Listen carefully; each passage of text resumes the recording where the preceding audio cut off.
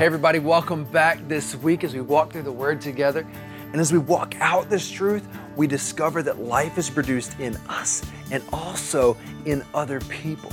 We are walking with one another, growing together to see the life of Christ continue to manifest and birth in us, and then to see it spread outside of the walls of our houses and our church buildings. Lord, we love you and we want to hear from you. And we know you're good. And we want to give you access to every area of our life today. We just invite you to come in and make us better and redeem us. We know that your plans for us are better than we can ever imagine, and you're better than we can ever imagine. So have your way with us. We pray it in Jesus' name. Amen. I want to start off and introduce you to somebody named Jim. Jim isn't his real name, but this is a true story, and it's a tragic story, so I'm just going to warn you right up front. This is a hard story to hear. Jim arrived in town with his family and visited a church where, over time, he got involved. The pastor of the church recognized he was new and befriended him and took him out to lunch. And during the lunch, the pastor learned that Jim had previously been a pastor, but had left that role to come into a sales job into the city where he was leading. And he explained that the pastoral work that he'd been doing was just taking him away from his wife and his kids too much. And the pastor sensed that wasn't the whole story, but he didn't want to pry because he didn't want to violate boundaries, and he figured in time everything will come out as they built trust and a friendship. The months passed, and Jim and his family got more and more involved in the church and began to really thrive there. There was a new initiative in the church that they needed somebody to head up, and the pastor asked Jim if he would do it, and he killed it. I mean, he just did a great job, and people really respected the way he handled himself, and his stock, as it were, started to grow in that church. Months passed. The pastor was going to be away on vacation, and so he asked Jim, "Hey, would you be interested in filling in for me?"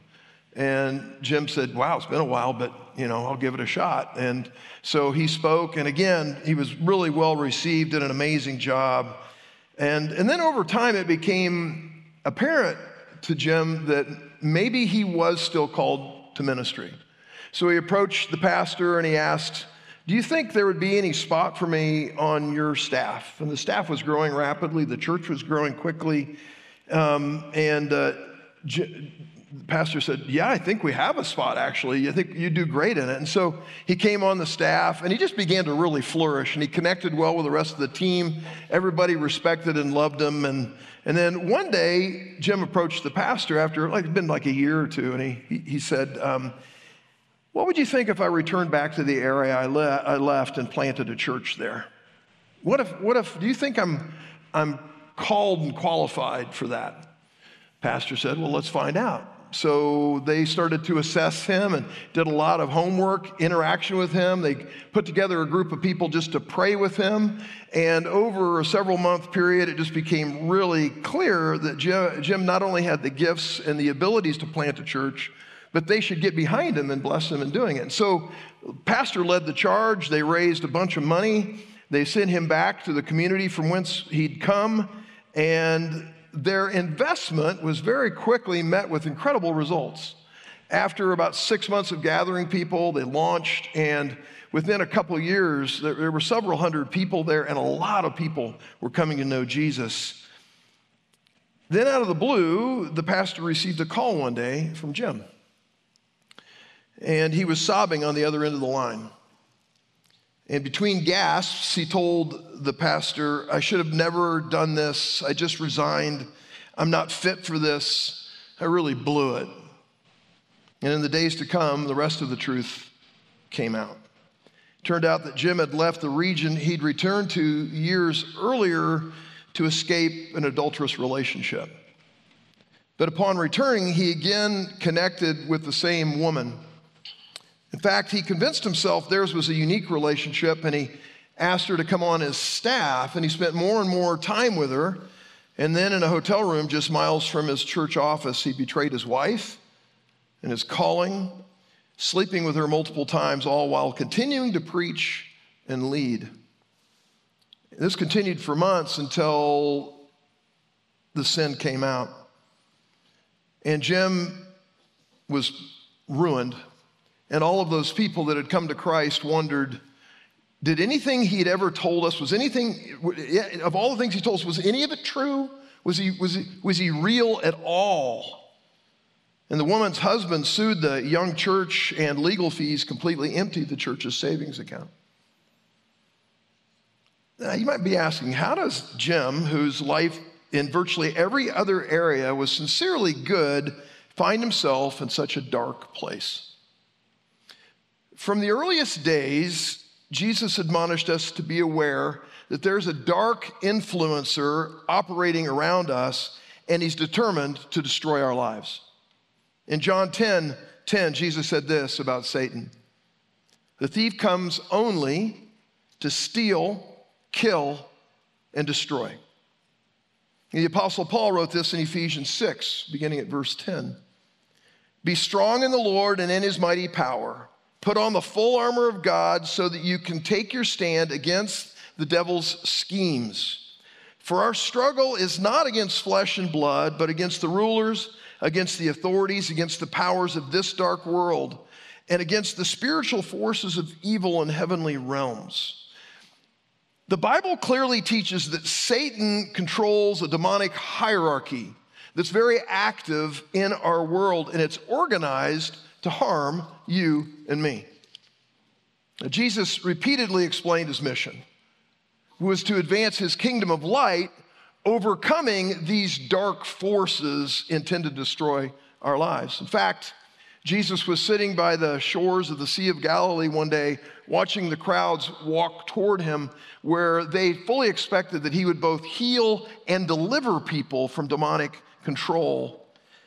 And when he saw the crowds, we read in Matthew 9:36, he had compassion for them. This word compassion, literally translated, means he was gut struck. It's like he saw them and he went, "Oh, look at them." For they were harassed and helpless, like sheep without a shepherd. Jesus didn't see that they were just aimless. He saw that they were prey. So Jesus taught his disciples who it is that preys upon God's people, and they passed this lesson on. The Apostle Peter wrote this to the church, 1 Peter 5:8. "Be sober-minded, be watchful. Your adversary, the devil, prowls around like a roaring lion, seeking someone to devour." The Apostle John summarized Jesus' reason for coming in 1 John 3:8. He said, "The reason the Son of God appeared was to destroy the devil's work."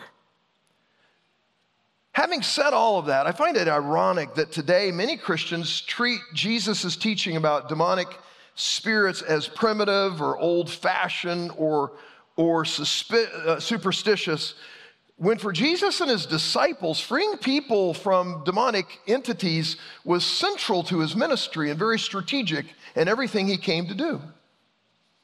Scripture is clear that not only are we at war, but that in this war, there is no place of neutrality. Because you bear God's image, that alone makes you hated by the evil one. I think we would all agree that we're influenced by natural forces, right? How many of you have ever been hangry? Anybody?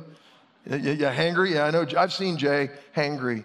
It ain't pretty. I'm sorry that you have to go through that so often. Yeah, so we know that we can be affected by, like, if our blood sugar gets low, or if we come from how many of you come from like very passive Scandinavian families? You know, that's Scandinavian, I'm sorry. Scandinavian is just a general collective. Anybody like you just, that's your back, my wife. That's why I married her. She's very passive. I got away with a lot. Or how many of you came from like an Italian family, like yelling is just normal communication, right? Like passion, intense. So we know that genetics affect the way that we act in this world. And there are some who secrete a lot of adrenaline, and so you're pretty intense. And there are other people that secrete maybe a little too much serotonin, so you tend to be a little melancholy. And when those things get too out of hand, you get manic or you get really dark. So we know that we're affected by natural forces, but the Bible makes it clear that there are forces outside of the natural world, supernatural forces that act upon us. And this influencer has one goal, and that is to make you his slave. It's this simple. You're either being shaped by the Spirit of God or you're being shaped by Satan's influence. There really is no other place to stand. I was listening to the lyrics from an old Bob Dylan song today. Any of you remember Bob Dylan? You know, anybody in this room old enough? There's like 2 people old enough to remember Bob Dylan. Okay, a couple like classic rockers back there. Bob Dylan became a Christian in the late 70s, and he wrote He wrote a song called "You Gotta Serve Somebody." He said, it may be the devil or it may be the Lord, but you've got to serve somebody. We don't have a choice. We're going to serve somebody. Today I want to talk to you about strongholds. And our primary text will be 2 Corinthians 10, beginning at verse 3. If you have a Bible or your phone, turn there, 2 Corinthians 10, 3 through 5. The church planter named Jim, though he moved hundreds of miles away, never dealt with a demonically influenced part of his life. Instead, he followed Jesus in a whole lot of spaces, but this one area he still accommodated and allowed the enemy to direct it. And predictably, Satan over time used this stronghold to destroy him. The audience Paul wrote to in 2 Corinthians, they were Christians, so this passage is for people like many of us in the room here this afternoon. In 2 Corinthians 10:3, Paul exposes Satan's plan of attack and how we can defeat his strategy to harm us. So 2 Corinthians 10, beginning at verse 3. For though we live in the world, we do not wage war as the world does. Our weapons of strategy are not fleshly weapons. In other words, we don't fight dark forces in physical ways. On the contrary, our weapons have divine power. They come from God to demolish strongholds. We demolish arguments and every pretension that sets itself up against the knowledge of God. And we take captive every thought to make it obedient to Christ. So Paul is calling Christians to remove strongholds from their lives that Satan has been building. So what is the meaning of this word stronghold? If you keep your finger there in 2 Corinthians and flip over to 1 Samuel 23, verse 14, here's something David says. David was running from Saul. Remember in the day when he was running from Saul? And David stayed in the desert strongholds, in the hills of the desert of Ziph. And day after day, Saul searched for him, but God did not give David into his hands. The desert of Ziph. Doesn't that sound like a place Dr. Seuss would maybe create? Like the desert of Ziph. It's actually, if you go south of Jerusalem, through Bethlehem, on down to Hebron, and take a left, you'll go into a really rough, small mountain range there, filled with broken rock and caves. It's a kind of a labyrinth of wadis and caves. So David's stronghold was a place where he could hide from his pursuer and have an easily defensible position. So a stronghold is a place of strategic defense. A stronghold can be a good place. In fact, in several of David's Psalms, he says of God, "You are my stronghold." But a stronghold can also be a place from which we seek to defend ourselves against God's pursuit, resisting his effort to redeem certain areas of our life and healing us from controlling sin. A dark stronghold is a place that we retreat to because it's familiar and it's a way that we hold God at bay. And from this place of resistance, we argue with God and we pretend that God's word doesn't apply to us or is not right or good for us. We sort of stack up pretense and argument like boulders, and we argue that we shouldn't obey because our situation is a little unique, we say. And we pretend that his word doesn't really apply to us, and we know better in this unique situation than God does. So when we resist God, we're in fact making an alliance with the evil one, the very one who's sworn to destroy our lives. Now, verse 5, Paul makes clear what must be done to tear down or demolish these places of stubborn resistance to God, which prevent us from fully redeeming us. He says we demolish arguments and every pretension that sets itself up against the knowledge of God, and we take captive every thought and make it obedient to Christ. So the materials used to build strongholds against God are three things. Did you hear them in the text there? First, arguments. Did you see that? Second, pretension. And the third, thoughts that we construct to resist God through. So let's look at these a little more carefully. Arguments. This word, its Greek root is the word, it's actually translated logismos. Sounds like what word? Logic, right? But it's logic that's not really built and predicated upon fact. These are practiced arguments that make sense to us, but they're built upon lies. The next one is pretension. Literally, pretension is at its core, it's pretending. So we pretend that we know better than the creator of the universe. Am I the only one that's ever done that?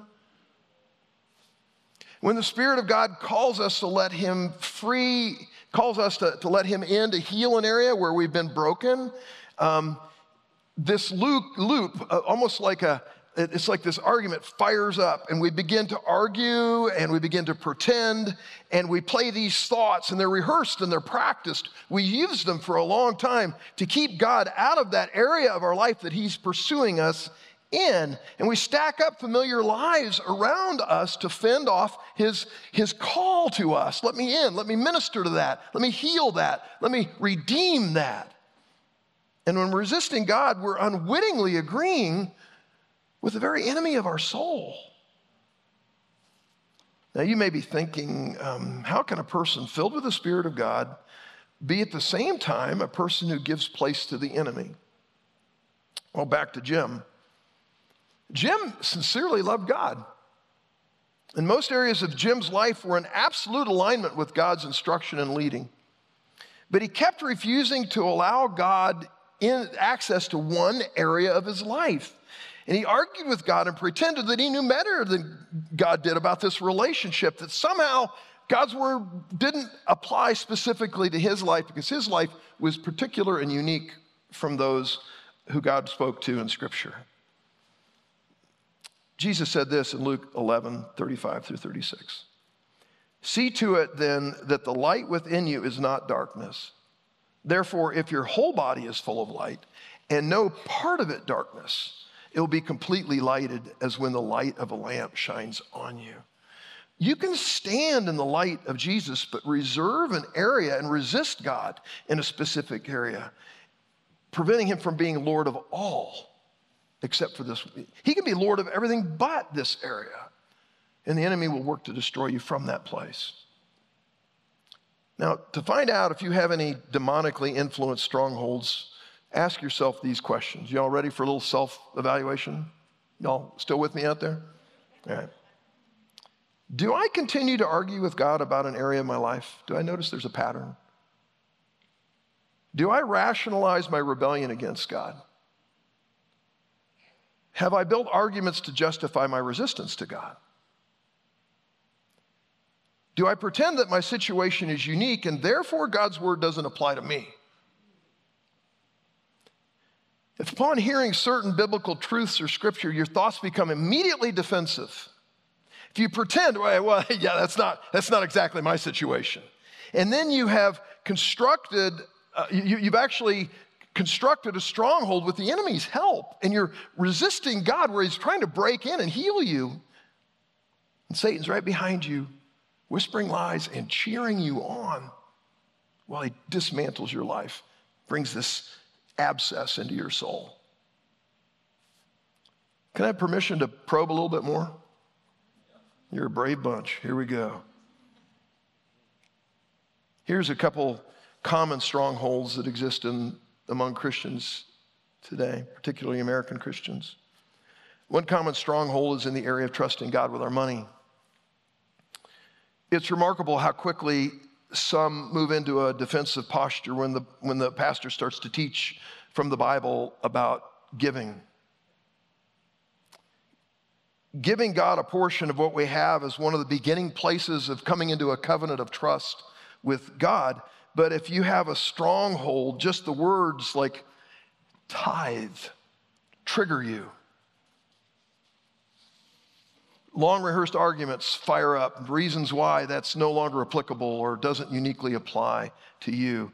You pretend it isn't biblically clear, and even though Jesus talked about money more than any other single topic in the New Testament, because where your treasure is, there your heart is also, you resist him in that area. And you have arguments that are really nuanced and elegant and convince you. The same thing can happen when hearing what the Bible has to say about sex. God clearly tells us that sex is sacred and only to be enjoyed between a man and a woman within a lifelong covenant of marriage. But when confronted with these biblical truths, those having sex outside of God's clear directives fire up practiced arguments. They've created logic for why they're an exception to God's word. They resist the Spirit of God in this area to protect an area of their life now yielded over to forces of darkness, tainted. What would be beautiful in God's covenant is now harmed because it stands outside of his plans. As these areas become habits, our habits become habitats. We're agreeing with Satan and giving him a place to live, and he's destroying us from the inside out. Now, this begins with the smallest accommodation of sin. The Bible calls it a foothold. That's like a door-to-door salesman. They get their foot in the door before you can close it. A foothold. Then in time with argument and pretense and practice thoughts of defense, we develop strongholds. So a pattern of thought becomes a habit becomes a habitat of the enemy himself inside of our otherwise redeemed soul. Now you can tell where a stronghold is because where Satan influences, three things generally follow. Here's the first. Fear. Fear that God wants to take something from you. Not reverence for God, but fear that if you really gave yourself over to God, if you really trusted God, if you really laid your life out there for them, that he would not be good.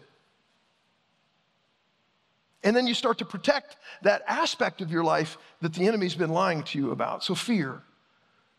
The next one's shame. You believe if the people sitting around me knew, if they knew what I am doing, they wouldn't love me. So I need to keep this area that's not redeemed, this dark thing, I need to keep it secret. And so I live with sort of low-grade, constant shame. By the way, you'll know you have shame if you start to do something for God, because the enemy will immediately start to accuse you through it. He'll use that as ammo against you to limit your effectiveness for his kingdom. And the third is hopelessness. As you accept fear, as you start to live in shame, a despair comes and you start to think, I'm just stuck. This is just the way it is going to be. And every time we argue with God and pretend we know better than him, the darkness grows. So we harbor a grudge or hatred against another person, and we argue that this position is reasonable because they have wounded us deeply, and we pretend that God's call to forgive doesn't apply to you because after all, this was way worse than what, this is really bad. If people just knew, if God knew, he would never expect me to forgive. And a stronghold of bitterness is established. This enemy tactic is what devastated Jim, the church planter.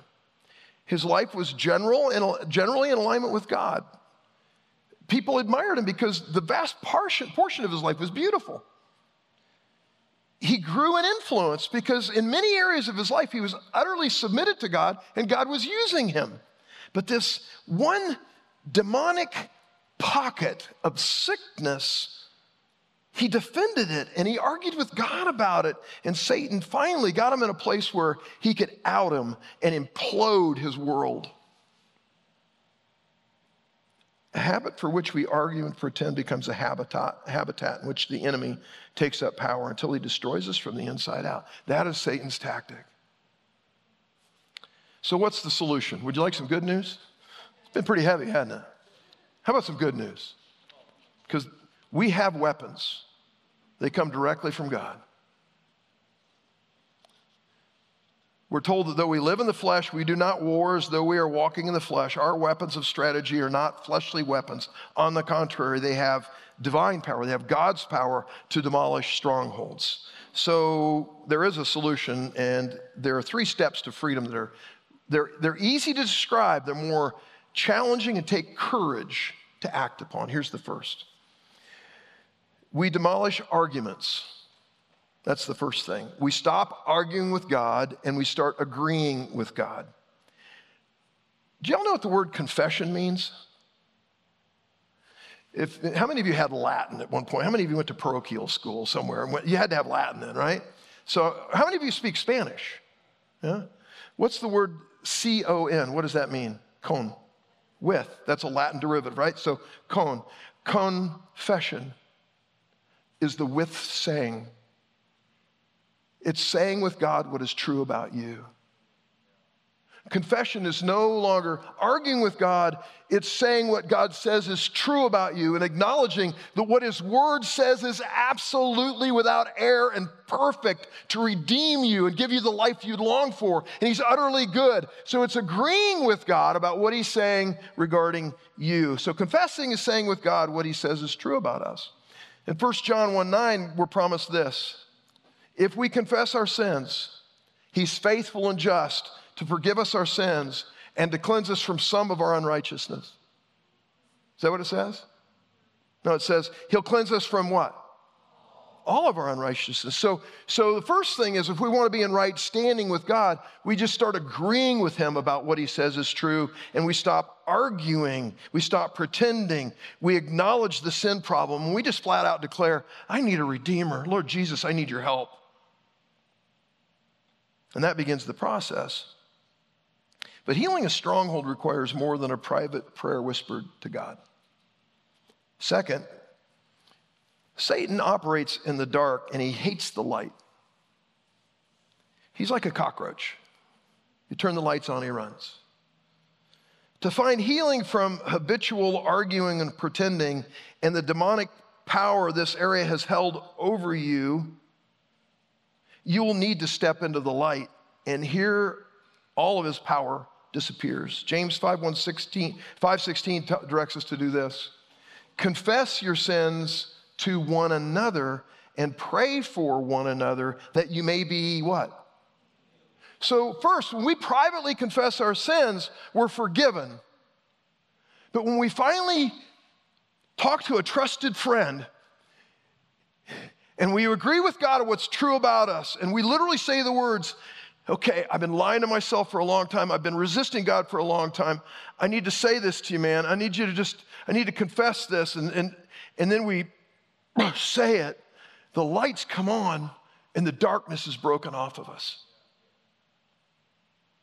I recently heard a person speaking on drug dependence, and they said the opposite of addiction isn't sobriety, it's transparency. Because Satan can only work in places where we're hiding, when we're in the dark. But when we're truthful and stand in the light and we agree with God about what He says, and we say it to another trusted Christian and they pray for us, we're not just forgiven, now we're also healed. So I can just tell you, I became a Christian in college, and I'd been a wild child and walked far from God for many years.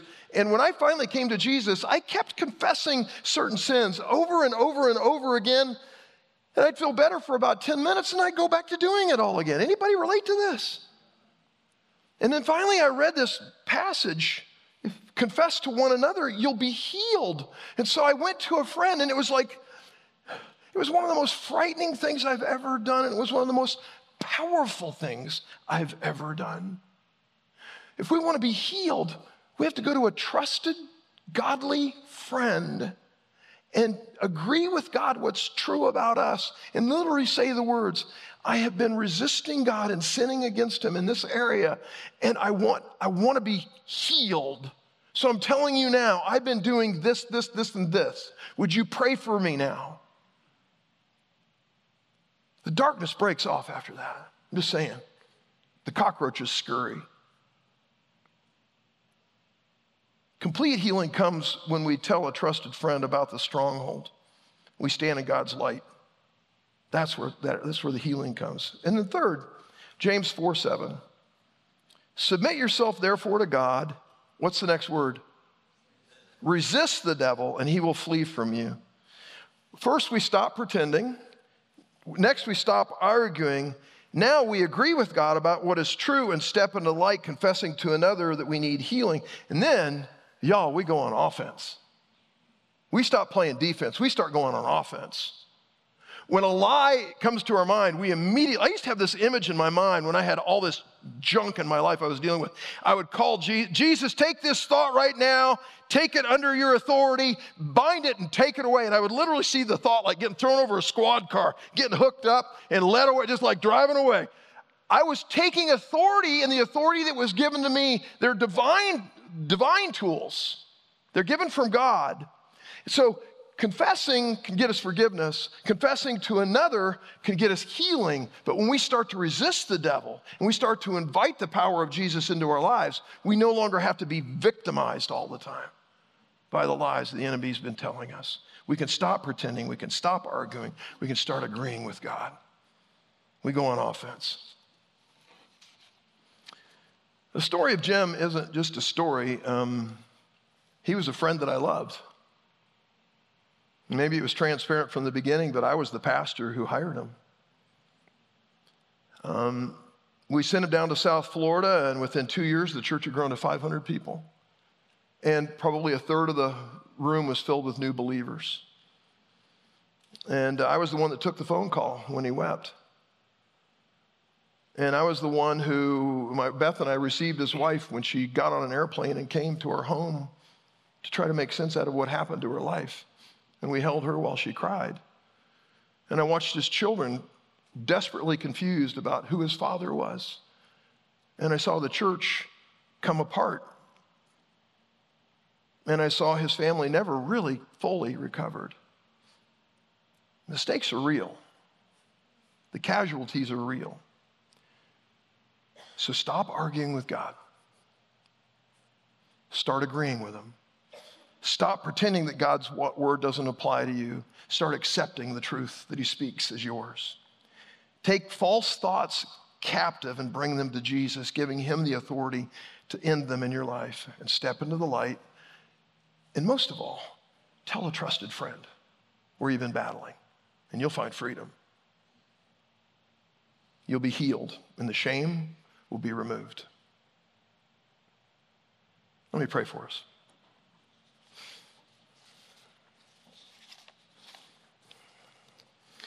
Lord, there's just a big difference between us declaring that we believe in you and us really declaring that we want you to be our Redeemer in every area. And Lord, through our lives, it's just, I'm old now. I mean, I look back. There were so many points of battle where I argued with you and I pretended that your word didn't apply to me. And I confessed my sin to you privately, but it wasn't until I confessed my sin to a trusted brother or sister in Christ that I was freed and I could find the ability to go on offense. So Lord, for those that are here today, I suspect there are several that are here that are at a point where they're ready to stop cultivating a stronghold. They're ready to step into the light and be healed. They want to move on. They don't want to be walking with a limp. They don't want to be just Christian enough to be miserable. They want to be redeemed fully. So I pray, Lord, that you would work powerfully in the lives of the people that are here as they put into work things that your word has taught us today.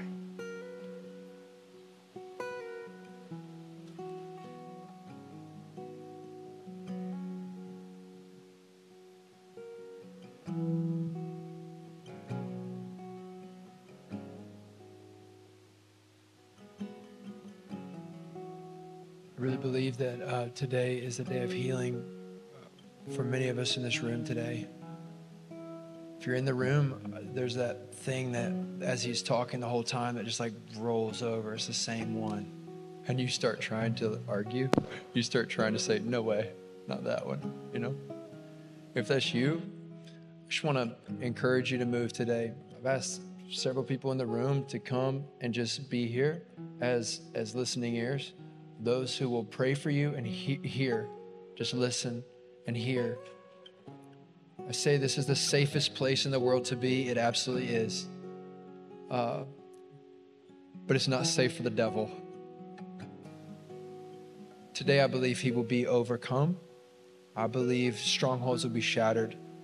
I believe healing will happen in this room. If right now in this moment, you want to run out of this place and get out of here as fast as you can and never come back, I believe this moment is really, really for you. It's really for you. And it's okay to struggle. It's okay. But we've been invited into response. So right where you are, what's the thing that rolled over in your mind that you argued, I don't have to move because blank. I know it's rolling through my mind, but there's it's not me. I can beat this thing. If that's you, I invite you to believe upon the word today.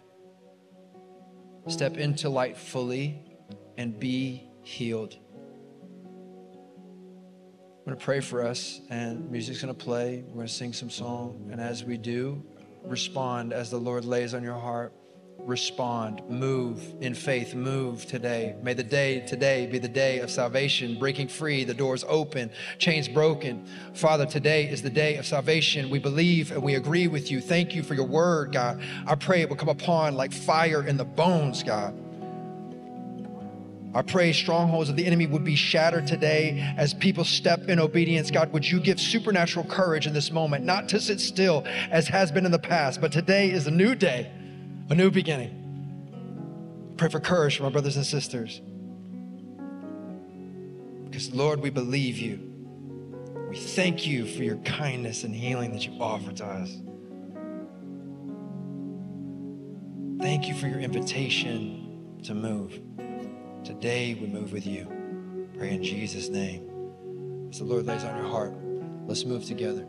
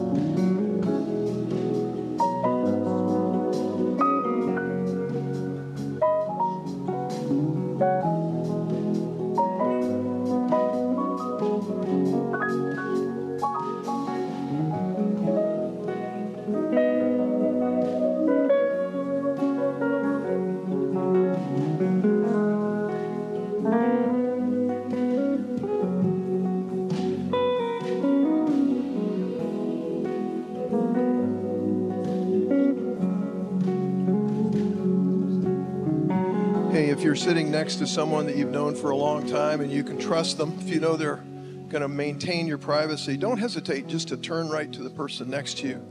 If there's something that you feel like you need to deal with this, well, today is still today. Obey the Lord.